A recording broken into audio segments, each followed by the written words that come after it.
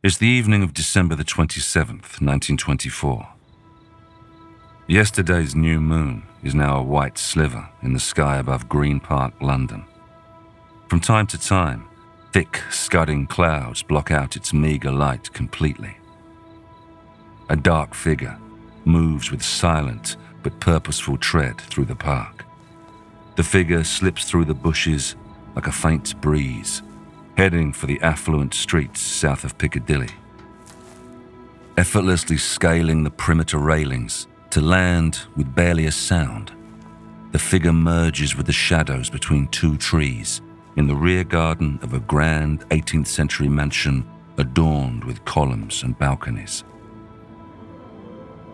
At the same time, a second silent figure, unbeknown to the first, has taken up position in the garden of a neighbouring house. This is an eager 23-year-old copper called Robert Fabian. Fabian will go on to become one of the greatest detectives of Scotland Yard, rising to the rank of superintendent. In the 1950s, Fabian of the Yard, a popular TV show based on his exploits, will run for 36 episodes. But we join Fabian at the start of his career, when he is a probationer detective.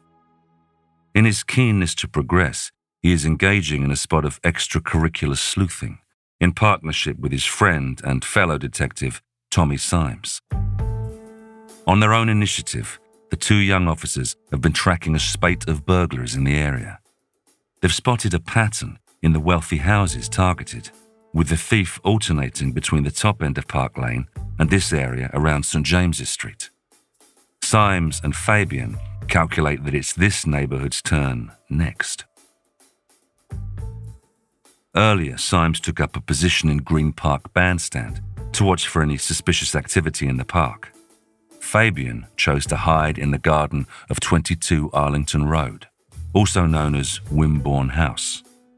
The Ritz Hotel is its neighbour on one side. The young detective hears a faint sound behind him. He swivels round to see Symes, visible in the light from the back of the Ritz, gesturing for him to move. Symes doesn't say anything, but his meaning is clear. He spotted someone entering one of the other gardens. Placing a finger to his lips, Symes leads the way to the back garden of 25 St James's Place, into which he saw the silent intruder slip a moment before. The two young detectives arrive just in time to hear the gong for dinner sound inside the building. One by one, the upstairs lights go out as the guests, in their evening finery, come down for dinner. At the same time, a streak of darkness rushes towards the house. A moment later, Fabian sees a man perched on one of the upper floor balconies. How did he get up there? Fabian holds his breath in amazement as the shadowy figure flits across the balustrade with the perfect poise and balance of a tightrope walker. "Did you see that?" whispers Symes hoarsely. "Like a blooming cat." The two friends have to act quickly if they're to get their man. A natural leader, Fabian takes the initiative, telling Symes, "I'll wait for him here, you give the alarm inside." Symes nods and rushes off. A moment later, Fabian sees the upstairs lights come back on in rapid succession as Tommy Symes races through the rooms looking for the intruder. A moment later, the burglar is back out on the balcony. Fabian sees the glint of a diamond stud in the front of the man's dress shirt as he jumps up onto the balustrade and skips along it. In a single, flowing movement, the man leaps off into nothing. For a moment, Fabian's heart stops beating as he watches the man fly with outstretched arms and legs, to land with the agility of an acrobat on the balustrade of the next balcony. His step doesn't falter as he tiptoes along that balustrade too. Fabian sees something fine whip out from the man's hand, flying upwards towards the roof of the neighbouring house and catching on the guttering. The man swings into the night, a dark spider rising on an invisible thread. Fabian's heart is in his mouth as he watches the man scamper up the slanting tiles like a monkey moving through the tree canopy. In barely 6 seconds, the shadowy figure is gone, away over the roof ridge. Despite his disappointment, Fabian is grinning with amazement and admiration. He wouldn't have missed that for the world. Perhaps there's even a part of him that's glad the thief got away. But he's also more determined than ever that next time he will catch him.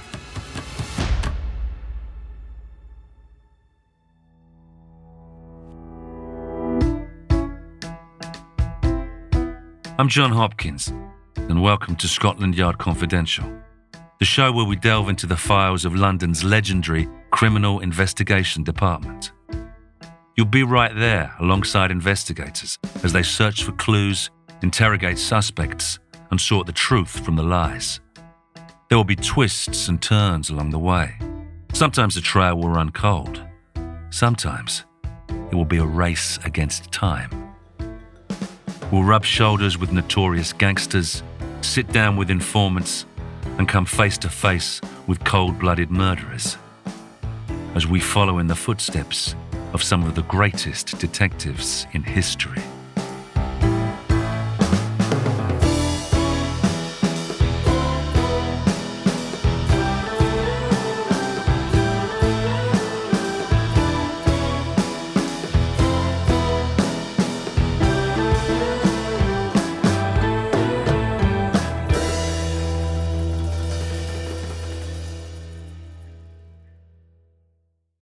This episode is brought to you by Anytime Fitness.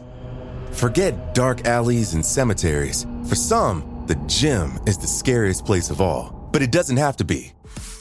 With a personalized plan and expert coaching, Anytime Fitness can help make the gym less frightening. Get more for your gym membership than machines. Get personalized support anytime, anywhere. Visit AnytimeFitness.com to try it for free today. Terms, conditions, and restrictions apply. See website for details. There's no better feeling than a personal win, and the State Farm Personal Price Plan can help you do just that. Talk to a State Farm agent today to learn how you can bundle and save with the Personal Price Plan. Like a good neighbor, State Farm is there. Prices are based on rating plans that vary by state. Coverage options are selected by the customer. Availability, amount of discounts and savings, and eligibility vary by state. This episode is brought to you by Visit Williamsburg. In Williamsburg, Virginia, there's never too much of a good thing. Whether you're a foodie, a golfer, a history buff, a shopaholic, an outdoor enthusiast, or a thrill seeker, you'll find what you came for here and more. So ask yourself, what is it you want? Discover Williamsburg and plan your trip at visitwilliamsburg.com. Next morning, the duty inspector gets to hear of their misadventures in Green Park. He hauls the two novices over the coals, giving them a sarcastic lesson in policing by the book. "You really must forgive me for intruding on your beautiful partnership," he mocks, "but I would like to know about all this before it happened, so we could have 1 or 2 more men on the scene." The inspector is particularly scathing towards Fabian. "You say you saw him, but you can't describe him except he climbed like a cat. He didn't have fur by any chance." Hoping to redeem themselves, the two friends return to the house in St. James's Place, where they learn that a diamond and amethyst brooch has been stolen, as well as some letters and documents belonging to the owner of the house, Lady Northcote. Examining the balcony, Fabian notices a small but distinctive footprint on the top of the balustrade. It's the tip of a narrow, pointed shoe. The shape suggests patent leather evening shoes, but the discovery of a fuller footprint nearby is intriguing. The speckled appearance of this imprint clearly indicates the shoes are rubber-soled. The combination of formal design and crepe soles is unusual. "You'd need to get those made specially," observed Symes. The two friends look at one another. This could be a vital clue.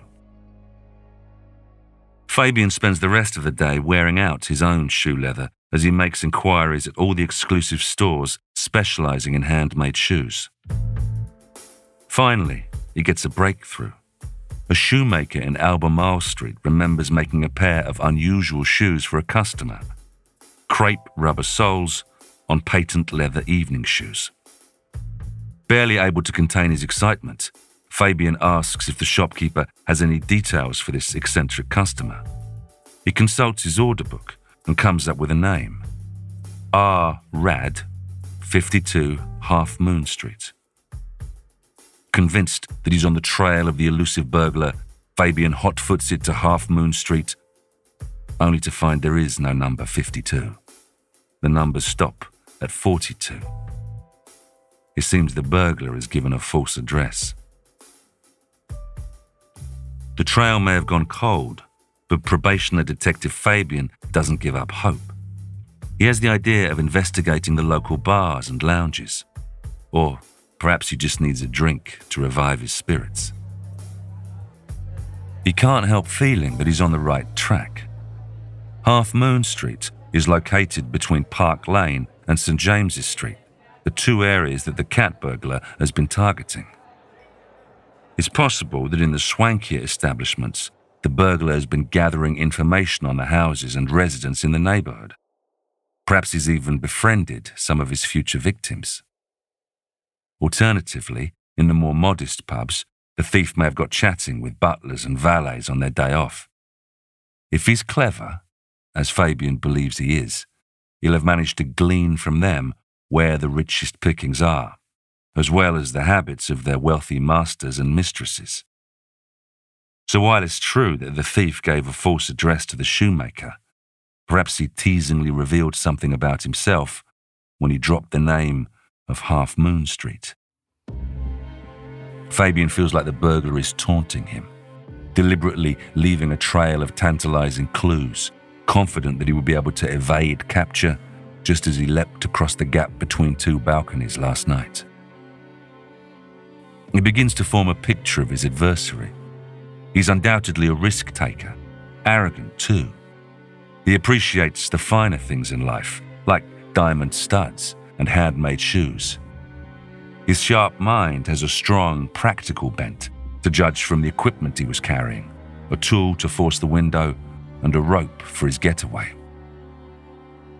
Fabian looks into the face of every man he sees in the bar, wondering, could he be the one? Fabian doesn't see anything that first day, so he takes the decision to come back numerous times over the following week.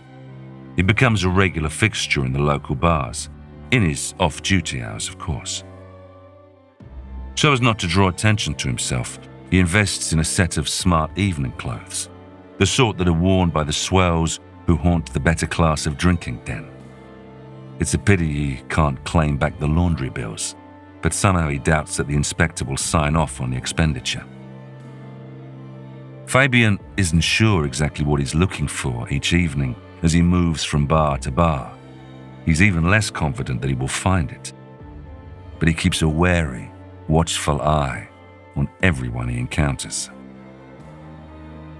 And then, one night, his perseverance pays off. Here's how Fabian tells it in his autobiography. I walked into the Range Bar. A man passed me. He wore good evening clothes. A diamond sparkled in his laundered shirt bosom, and as he walked, it occurred to me that his shoes were making no noise at all. Glancing down, Fabian notices that the shoes are thin and finely pointed. They exactly match the mental image he is carrying around of the footprint he saw on the balcony of the house in St. James's Place. Fabian watches through the window as the man approaches a taxi rank before deciding to walk. The young detective rushes out and jumps into a cab at the back of the rank. Fabian identifies himself as a police officer and orders the driver to follow the smartly dressed man while he lies down in the back. The taxi tails the man round the corner from Half Moon Street, then into another side street. The driver doesn't slow down as he tells Fabian, he's gone into number 43, Guff. Right. Don't stop, answers Fabian. Keep going to Scotland Yard. Fabian takes the lift to the Criminal Records Office, where he spends an unproductive hour looking through photographs of known burglars. The man he saw is not on file, which means he's never been captured by the police. He's either very clever or very lucky. But at least Fabian has an address for him now. He shares his information with Symes, and the two of them take it to their inspector. This time, they'll play it by the book. Fabian's superiors approve a surveillance operation on the suspect. For days, detectives keep watch from across the street on the house near Half Moon Street. Whenever the smartly dressed young man with the crepe-soled shoes and diamond stud leaves, there is a different, plain-clothes officer on his tail. A brown, nondescript van is never far away. Hidden inside the van is a team of detectives, equipped with a Morse code transmitter linked to Scotland Yard. On the 15th of January 1925, at around 6:30 in the evening, the subject is seen loitering in a passageway between Green Park and the back garden of a house on Arlington Road. For Symes and Fabian, this feels like déjà vu. Fabian's heart is pounding in his chest as he strains to keep eyes on the man. Suddenly, the subject makes a move, disappearing into the garden of one of the houses. There are other noises in the dark. Fabian's fellow detectives moving into position. A dark shadow darts vertically up the side of one of the buildings. The means of ascent is given away by the soft slap of flesh against metal. So this is not a ghost after all, or even a cat. It's just an athletic human being climbing hand over hand up a drain pipe. As on the last occasion, Fabian hears the sound of the burglar trying to force a window. But something seems to go wrong. Or perhaps the thief has sensed that he is not alone. He suddenly abandons his break-in attempt and drops to the ground. He pushes through some bushes to hide in the garden of the Overseas Club next door. Fabian watches his friend Tommy Symes throw himself at the man, while the rest of the detectives close in. They have him surrounded, and now they have him in handcuffs. This time, for sure, he won't get away.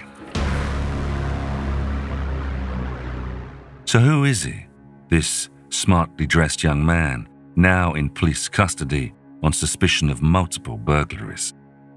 He identifies himself as Robert Augustus Delaney, aged 29. At around 5 feet 9 inches tall, with clear blue eyes and wavy auburn hair, Delaney has a handsome face and bags of natural charm.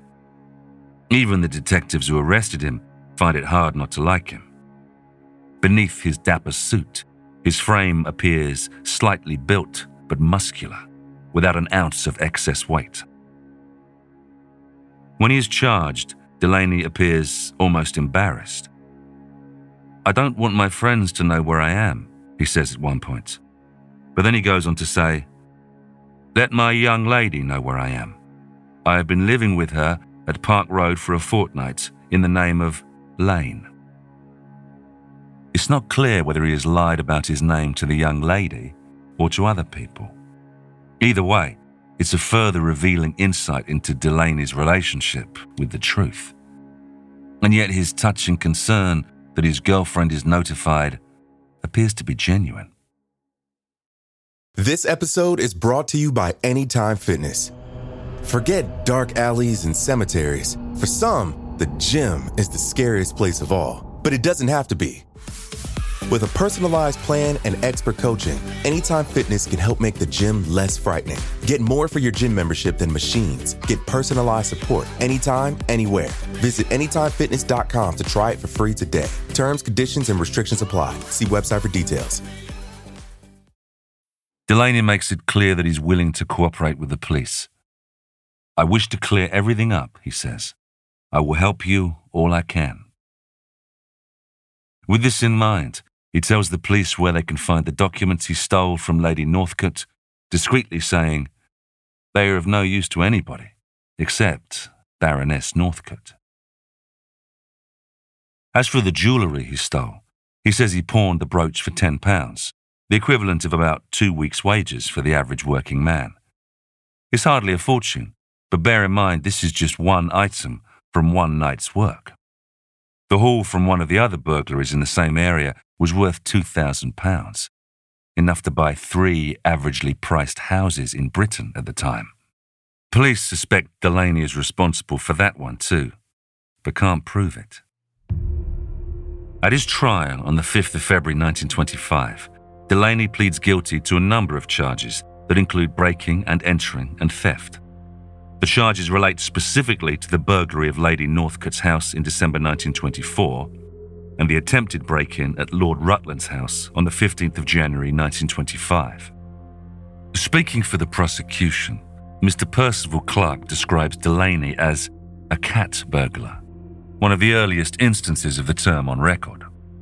The phrase is so unfamiliar that Mr. Clark has to explain it to the judge, Sir Ernest Wilde. They are called cat burglars because they get in at second-floor windows by climbing up the outsides of buildings. The explanation provokes a moment of levity in court when Sir Ernest asks, "How do these feline fellows do it?" Mr. Clark replies, "I've not tried myself, but am told that if you have the proper appliances, it is not so difficult. At any rate, I think you have one of these persons before you now." Despite the jokes, the prosecution are clearly pushing for the maximum possible sentence. They try to build a case that Delaney is part of a gang of Australian and South African thieves responsible for a spate of similar crimes, even suggesting that he is their leader. If the following exchange is anything to go by, no concrete evidence for this is presented. "What sort of gang is this?" asks Sir Ernest.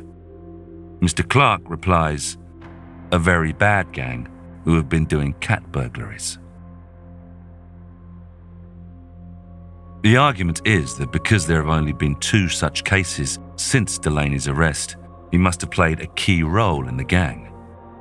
There is another, far more likely explanation, that Robert Delaney was a one-man crime wave. The police present further evidence of Delaney's dishonesty and criminality.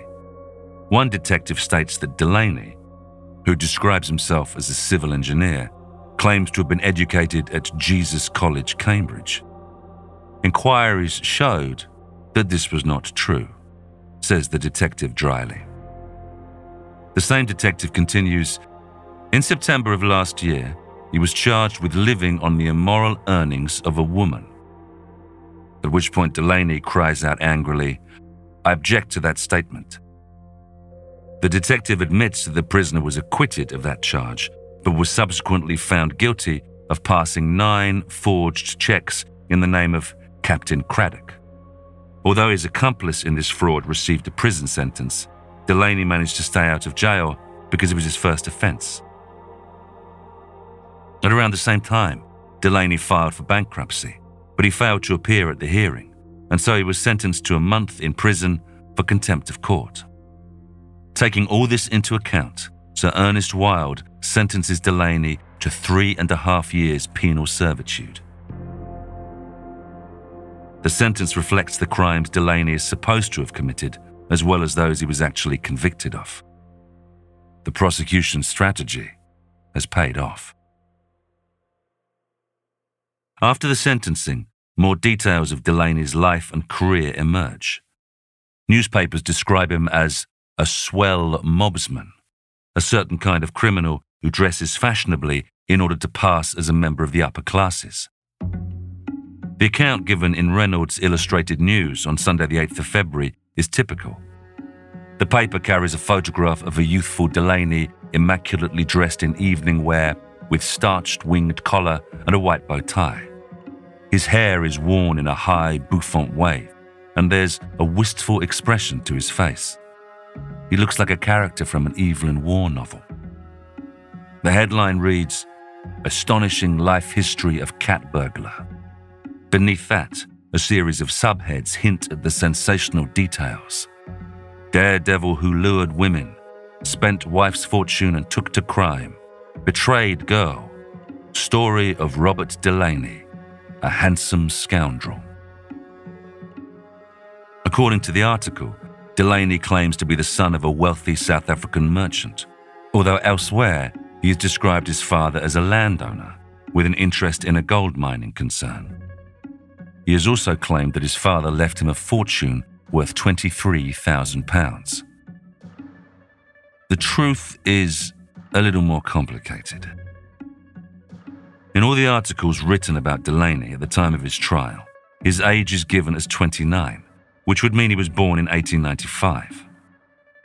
However, when he enlists for the army in 1914, he gives the year of his birth as 1891, making him 4 years older. He also says he was born in Dublin, not South Africa. There's a further discrepancy. On his enlistment papers, he gives his middle name as Aloysius, not Augustus. These are trivial, even pointless inconsistencies. But we get the impression that Delaney is writing his story as he goes along, refining details to suit his audience or to better reflect his image of himself. The confusion between truth and lies continues with his war record itself. Delaney claims to have fought at the Battle of the Somme, which took place in November 1916. In fact, he was declared a deserter 11 months earlier. Delaney also claims to have been wounded in a liquid fire attack, after which he was sent back to England to recuperate. Hospital records show that he was actually treated for venereal disease. In 1915, Delaney meets and marries a young, attractive widow from Lincolnshire called Kitty Sharp. Kitty is the daughter of a wealthy farmer and a landowner. She'd been left £22,000 by her first husband and inherits a further £8,000 when her father dies. This is the true source of Delaney's fortune, not any inheritance he received from his father. During his marriage to Kitty, Delaney does his best to project the image of a gentleman farmer. He spends £22,500 of Kitty's money buying one of the finest farms in Lincolnshire, as the property is described. But whatever else he is, Delaney is no farmer. He quickly grows bored of agriculture and turns to hunting, paying over the odds for a stable of poor quality horses. He gains a reputation locally as a braggart. His neighbours shun him, so Delaney spends most of his weekends in London enjoying the high life. By 1922, after a series of disastrous business decisions coupled with his dissolute lifestyle, Delaney has completely squandered his wife's money. He spent money like water, drank heavily, and consorted with women, is how the Illustrated News puts it. According to Delaney's own version of events, told to Thompson's Weekly News in 1934, he ripped through £30,000 in just 3 months on a spending spree in Europe. He describes standing in his hotel room in Paris. I turned out my pockets. Not a bean. I was dead broke. As a result of Delaney's behaviour, Kitty suffers a nervous breakdown and is admitted to a nursing home for treatment. When she gets out, Delaney calmly announces he's leaving her for her niece. He gives Kitty £20 of the approximately £1,500 left of her own money and advises her to move to Skegness to look for a job.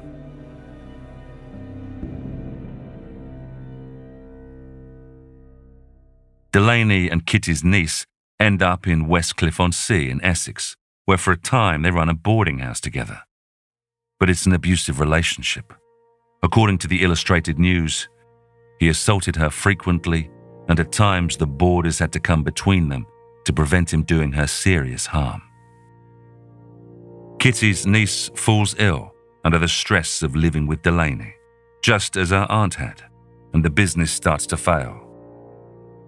Delaney comes up with a typically criminal solution to his financial problems.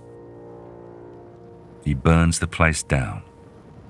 Although it seems the insurance payout is not as much as he had hoped for. Kitty's niece has had enough. She leaves him and heads back to Lincolnshire. It's now that Delaney moves to London and that his criminal career really takes off. If we can believe Delaney's own account published in Thompson's Weekly News, his fall into criminality began back when he was destitute in Paris. There he made the acquaintance of a number of English and American men who, noting his obvious attractiveness to the opposite sex, persuaded him to take a job in a dancing club, partnering wealthy women. The plan was that Delaney would make a note of the women's jewels, as well as where they live and their comings and goings. He passed this information on to his new friends, who, it turned out, were a gang of jewel thieves. To reward him for his trouble, Delaney received a cut of the takings. And so, when Delaney is forced to live off his wits in London, he falls back on the skills he learnt in Paris and begins to frequent the dance floors of all the major hotels. His good looks and charming manners make him popular with the ladies, some of whom even invite him into their own homes. This time, there's going to be no gang. Delaney resolves to become a gentleman burglar, carrying out the robberies himself. He describes his first job in some detail. The victim is a titled lady of a certain age. In Delaney's words, she was one of those women anxious to have the last kick out of life before it was too late. Delaney works his way into her affections, becoming a regular visitor to her home, and in the process, learning where she keeps her jewels. He remembers how, as a boy, he had climbed up the waste pipe of the family home to get in through his bedroom window. That's what he'll do, he decides. As he puts it, so far as I knew, this was something new in burglary in this country. Why not have a shot at it? There was an element of sport in it which appealed to me. He waits for an evening when the lady of the house is not at home. His plan is to go in through one of the servants' bedroom windows on the top floor, 40 feet up. So he chooses a time when the entire household is in the kitchen getting ready for dinner. The climb did not present any great difficulties, he claims. The toes of my evening dress shoes were very supple and allowed me to get a good leverage on the wall. Tightening my grip on the pipe, I found that I had lost nothing of the prowess of my boyhood days. Foot by foot, I worked my way up till at last I was at the top. One mistake, and I would have crashed to certain death on the concrete below. Delaney tells how he used a special gadget to slip open the window catch. Next moment, I was inside, he says. Delaney then coolly walks downstairs to his lady friend's bedroom, where he fills his pockets with her jewels. His account continues. Pausing at the top of the stairs to light a cigarette, I walked down, opened the front door of the house in the absence of a butler, and walked along the street. I hailed a taxi and drove back to my hotel. The next day, he meets up with a notorious fence who pays him £600 for a string of pearls, just part of his haul. A new career begins. By living as a man about town and keeping myself to myself, I had a long run. But it was a very enterprising young tech who rumbled me in the end and sent me away. He doesn't name the enterprising young tech in question. It seems a fair assumption that it's Robert Fabian. That said, there are a number of discrepancies between Delaney's version of events and Fabian's, and at times it's hard to reconcile both men's accounts with contemporary newspaper reports. As always with Robert Augustus Delaney, the truth is impossible to pin down, and the myth is far more enticing. Take the documents which Delaney stole from Lady Northcote. In his account, he claims they are love letters. The writer, he says, was evidently a young man, and his love had inspired him to put all his soul into words that filled me with romance. The way Delaney presents it, the letters provoke a crisis of conscience. What had I done? I was not only a burglar, but a cad. He determines to return the letters to Lady Northcote, posting them through her letterbox at night. But we know from newspaper accounts that the police recovered the documents from Piccadilly Circus tube station cloakroom. We also know that they were in an envelope marked "Instructions in the event of death," which suggests that they were legal papers relating to her ladyship's inheritance planning. Besides, if they were love letters, it's far more likely that Delaney would have tried to use them to blackmail Lady Northcote. Delaney is sent to Parkhurst Prison on the Isle of Wight. When Sir Ernest Wilde sentenced him, he had expressed the hope that at the end of his term, Delaney would use his talents, whether acrobatic or otherwise, in an honest way. Unfortunately, Delaney ignores this advice. Just 2 weeks after his early release in 1927, he's back in trouble with the law. The crime is burglary and motor theft. His victim is one William Gilding, who happens to be the man Delaney once sold his Lincolnshire farm to, and against whom he seems to harbour a grudge.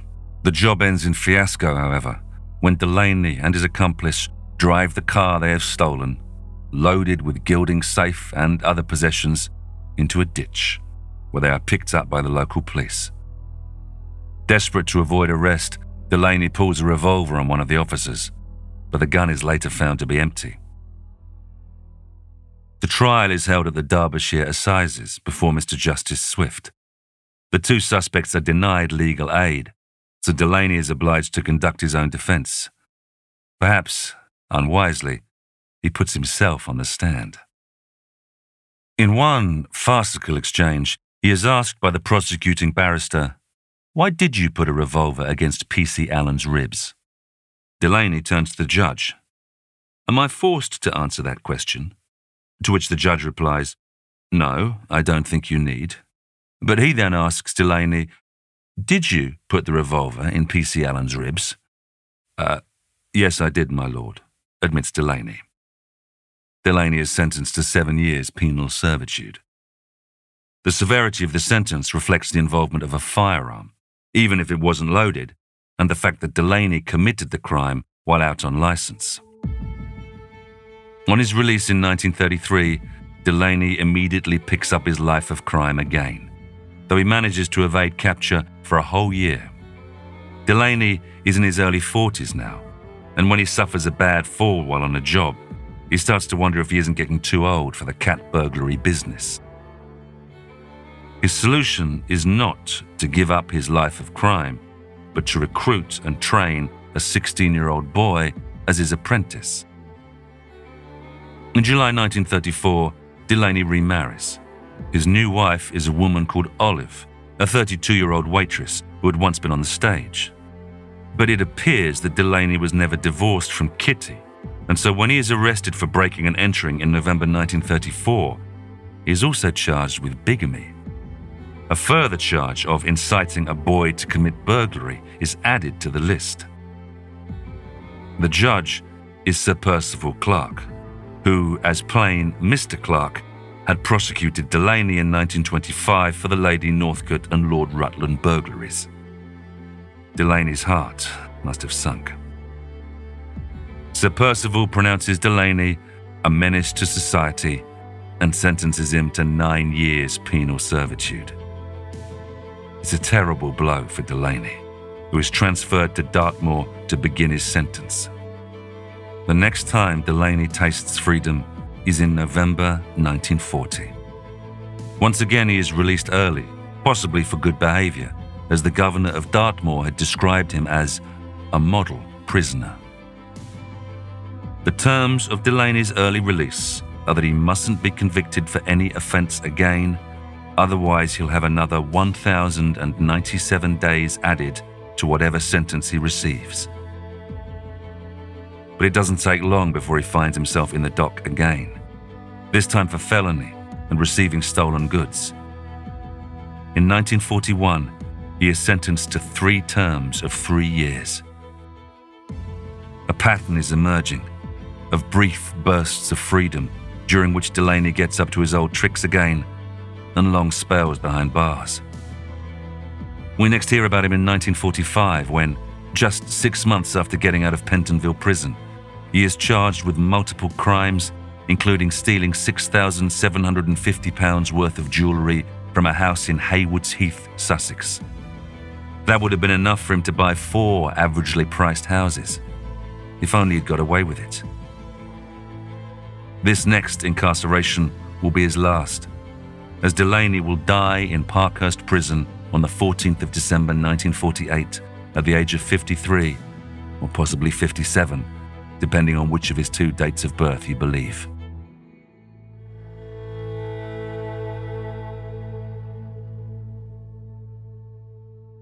In his earlier career, at least, Delaney is often compared to A.J. Raffles, the fictional gentleman thief created by E.W. Homung.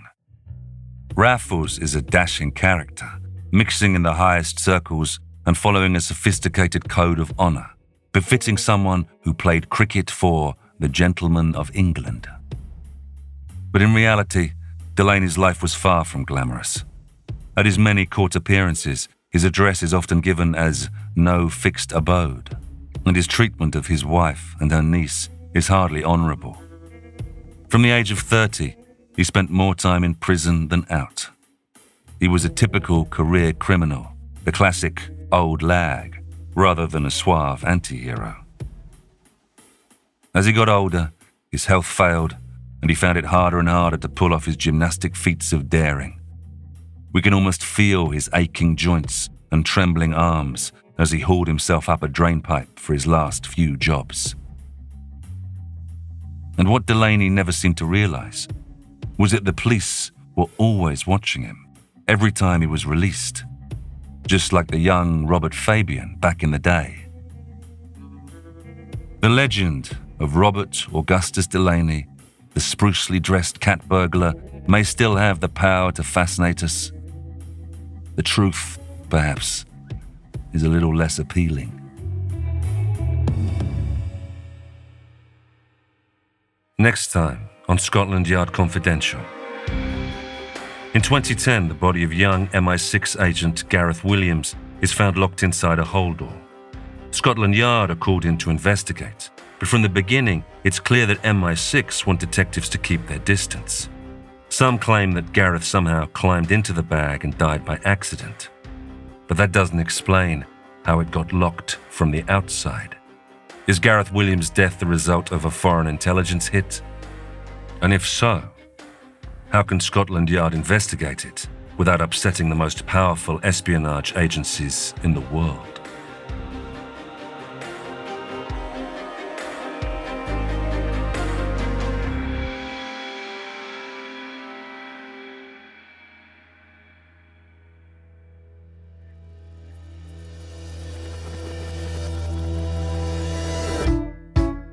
Scotland Yard Confidential is a Spotify original from Parcast, produced in partnership with Noiser. Executive produced by Max Cutler, Drew Cole, and Pascal Hughes. Developed by Julian Boireau for Parcast. Series produced by Addison Nugent. Series consultant Roger Morris. Written by Roger Morris. Hosted by me, John Hopkins. Supervising editor Kevin Pham. Sound design by Matias Torres Sole. Sound supervisor Tom Pink. Edited by Carla Flores and Rob Plummer. Mixmaster by Kian Ryan Morgan. Music by Oliver Baines and Dory McCauley.